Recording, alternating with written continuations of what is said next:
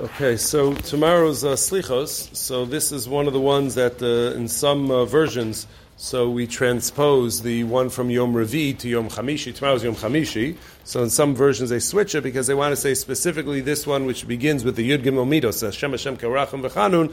So that should be said on either a Monday or a Thursday. So when Erev Yom Kippur falls out on Monday, Thursday, so then we just follow the order. If Erev Yom Kippur falls out on a different day of the week, so then sometimes they'll switch around days 4 and 5. But this year, Baruch Hashem, everything worked out. Okay, so it begins with Hashem Hashem Karachim V'Chanun. Hashem, we won't go through all of that now. That Hashem is the God. He's merciful. He's gracious. Erech Apayim Slot Enger Rav Chesed Emes. He's full of kindness and the truth. Nosach Chesed L'Alafim. And for good things, he'll hold on to for thousands of generations. And he will endure, or he will bear all different types of averas, v'nakei, and he will go ahead and he will cleanse them. And you are going to, you HaKadosh Baruch Hu, should pardon us, should forgive us for also the different types of of averas which we commit, and take us back as your inheritance. Yeah. We say what? The exact same this one. We say it in the Ela as well. Yeah. Yes. And the first one is the El. Is that the Midah? The first one is Hashem. I mean, there's different ways that they count it. Hashem could be 1, 2, Kale. Or Kale. Yeah. Is that a Midah? That's a Midah, yeah. So next year I'll probably go through more in depth the different opinions about the Yud Gimel Midos, and one of the Svarim I have has got about 13 pages.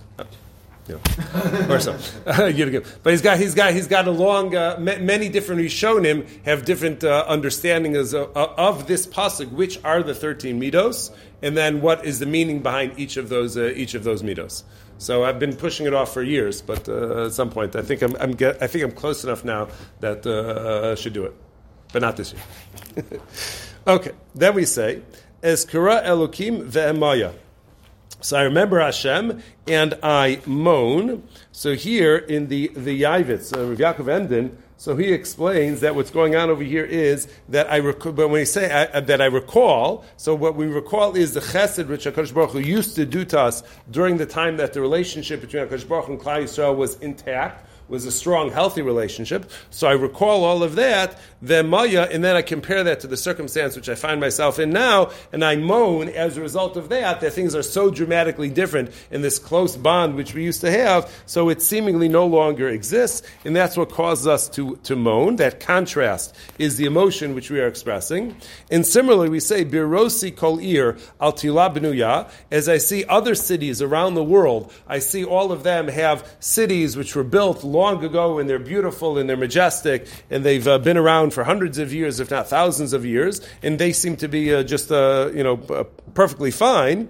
But in contrast, the Ir Elokim mushpelas, but God's city Yerushalayim, so that is lowered down, ad she'ol tachtiyah, all the way to the bottom of the pit. The bottom of the pit over here is the idea that we talk about on Tisha B'Av, that it wasn't enough for our enemies to go ahead and destroy the Beis Hamikdash, but they wanted to plow through the very foundation of it itself. So that you shouldn't even have a foundation there as a remembrance of what used to be, or you shouldn't have a foundation there to potentially be able to rebuild upon that.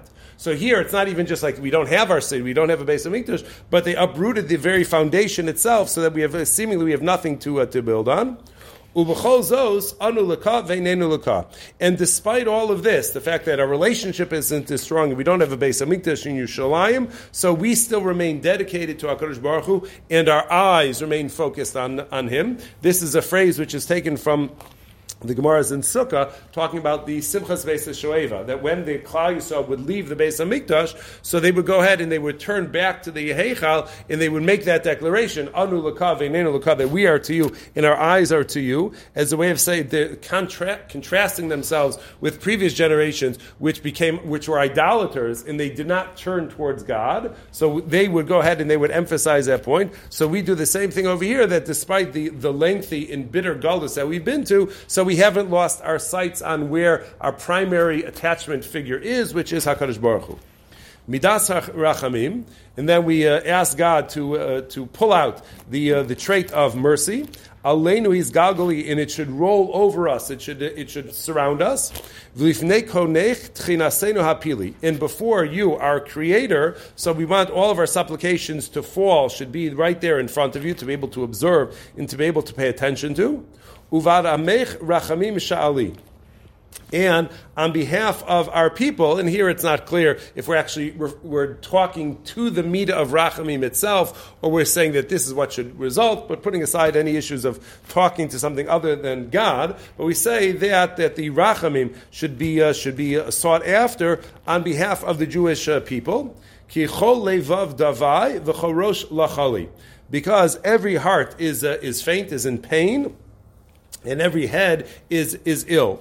In the Gra on this, he says that this phrase about the heart and the head, he says that's based on a Gemara in Rosh Hashanah, where Rav Bar Mechasya, in the name of Chama Bar Guri, in the name of Rav, says, Kol mechush v'lo mechush rosh, I can handle any pain except for a bad headache, except for a migraine. Kol ke'ev, or any illness except for something in the head. Kol ke'ev v'lo ke'ev leiv, and any pain, but not something which is a pain in the heart.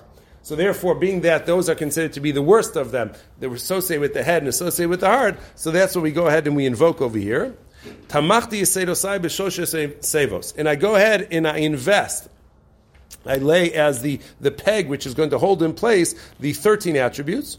Ubeshare demos kiloni shlavos, as well as the gate which allows tears in. So even though the gate of tefillah may have been closed, but tears have a way of penetrating through. Kiloni shlavos, because that gate is never going to be sealed off.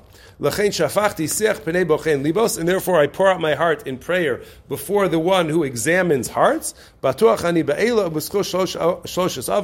I'm confident in the 13 attributes, as well as the merit of the avos, to go ahead and allow our prayers to be able to reach their desired destination. And then we conclude, we say, may it be the will before you, the one who hears the sounds of our cries, that you should collect all of our tears, the tears which we shed in prayer, and you should collect all of them and put them into your canteens, or you should put them into a canister to hold on to them. And those tears should serve to protect us from evil and harsh decrees. And over here, in this slichos, so he brings down two interesting ideas from the Zohar. The first one is, Rav Yehuda says in the Zohar that that success or achievement of anything in this world, tuluyim b'tshuva u'b'tfila, so they depend on a person's repentance and prayer. Sh'adam yispala HaKadosh Baruch Hu, that a person will pray to HaKadosh Baruch Hu. The kol shekeh misha mori demos b'tfilaso, and all the more so somebody who could shed tears while davening. She'ein lecha shar she'ein lo ademos lo tavenu bo, that there is no gate which exists in the heavens that the tears will not serve as a master key to allow you to be able to gain access to. So the ability to cry in prayer is something which is incredibly powerful. And then he said, they quote another thing, a very frightening thing. It says, V'amar b'Yitzchak, Rabbi Yitzchak says, Gulas Yisrael eina tluya ela b'bechia, that the ultimate geula revolves around tears. Tears are the key to achieving the geula. Why? Dahainu kishetishalmena v'tichlena b'chi hademos shabacha esav lifnei aviv, that when we finally surpass the emotion of the tears which Esav shed to his father, Azigalu, it's at that point when our tears are able to overwhelm Esav tears, then that's the time that the Gula is going to happen. Shekasa, because the pasuk says when Yaakov took the bracha from Yitzchak rather than Esav, so the pasuk says Vayisa Esav es kolo vayevk, that Esav lifted out he raised his voice and he cried. It says, Ve'elu hademos, those tears that Esav shed when he did not get the bracha, horidu es Yisrael legalus, that's what led Klal Yisrael into exile. Kevan shetichlena elu hademos ayidei bechia shel Yisrael, and once Klal Yisrael's tears overwhelm Esav's tears, yatsu min galus, so it's going to be at that point that we will leave our exile and we experience redemption. So that's why we need HaKadosh Baruch Hu to keep track of all those tears, to count all of those tears, because we need to have an exact cheshbon of what his tears were worth and what our tears are. And once the scale tips towards our tears being more powerful than his, so that's that's going to be the end of exile, and that will be the Gula. So that's why it's such an important idea to go ahead and do so. To such a degree, to say this quickly over, Sefer Hasidim says that if somebody cannot cry when they say this slicha, so they're better off not davening altogether, because it literally means that you're asking God, keep track of my tears, count them, and do all of that. So you have to have tears to be able to say that to God. If you don't actually have tears, so then what are you saying to God? There's no tears that He's going to keep track of. But the Birkei Yosef, the Gon Chida, comes along and he says, Sha'af she'eni yachol livkos, even in the event that a person can't actually cry, sheyasa akoparim kol bechi. You should have a crying voice at the very least when you say this. That's something Kamod Chsiv, as the pasuk says. So that's something which is important to be mindful of when you say it tomorrow. And then it concludes Ki lechol levad einenu seluyos, because our eyes are directed towards you, and our focus and our salvation ultimately revolves around you, and that's where our attention is.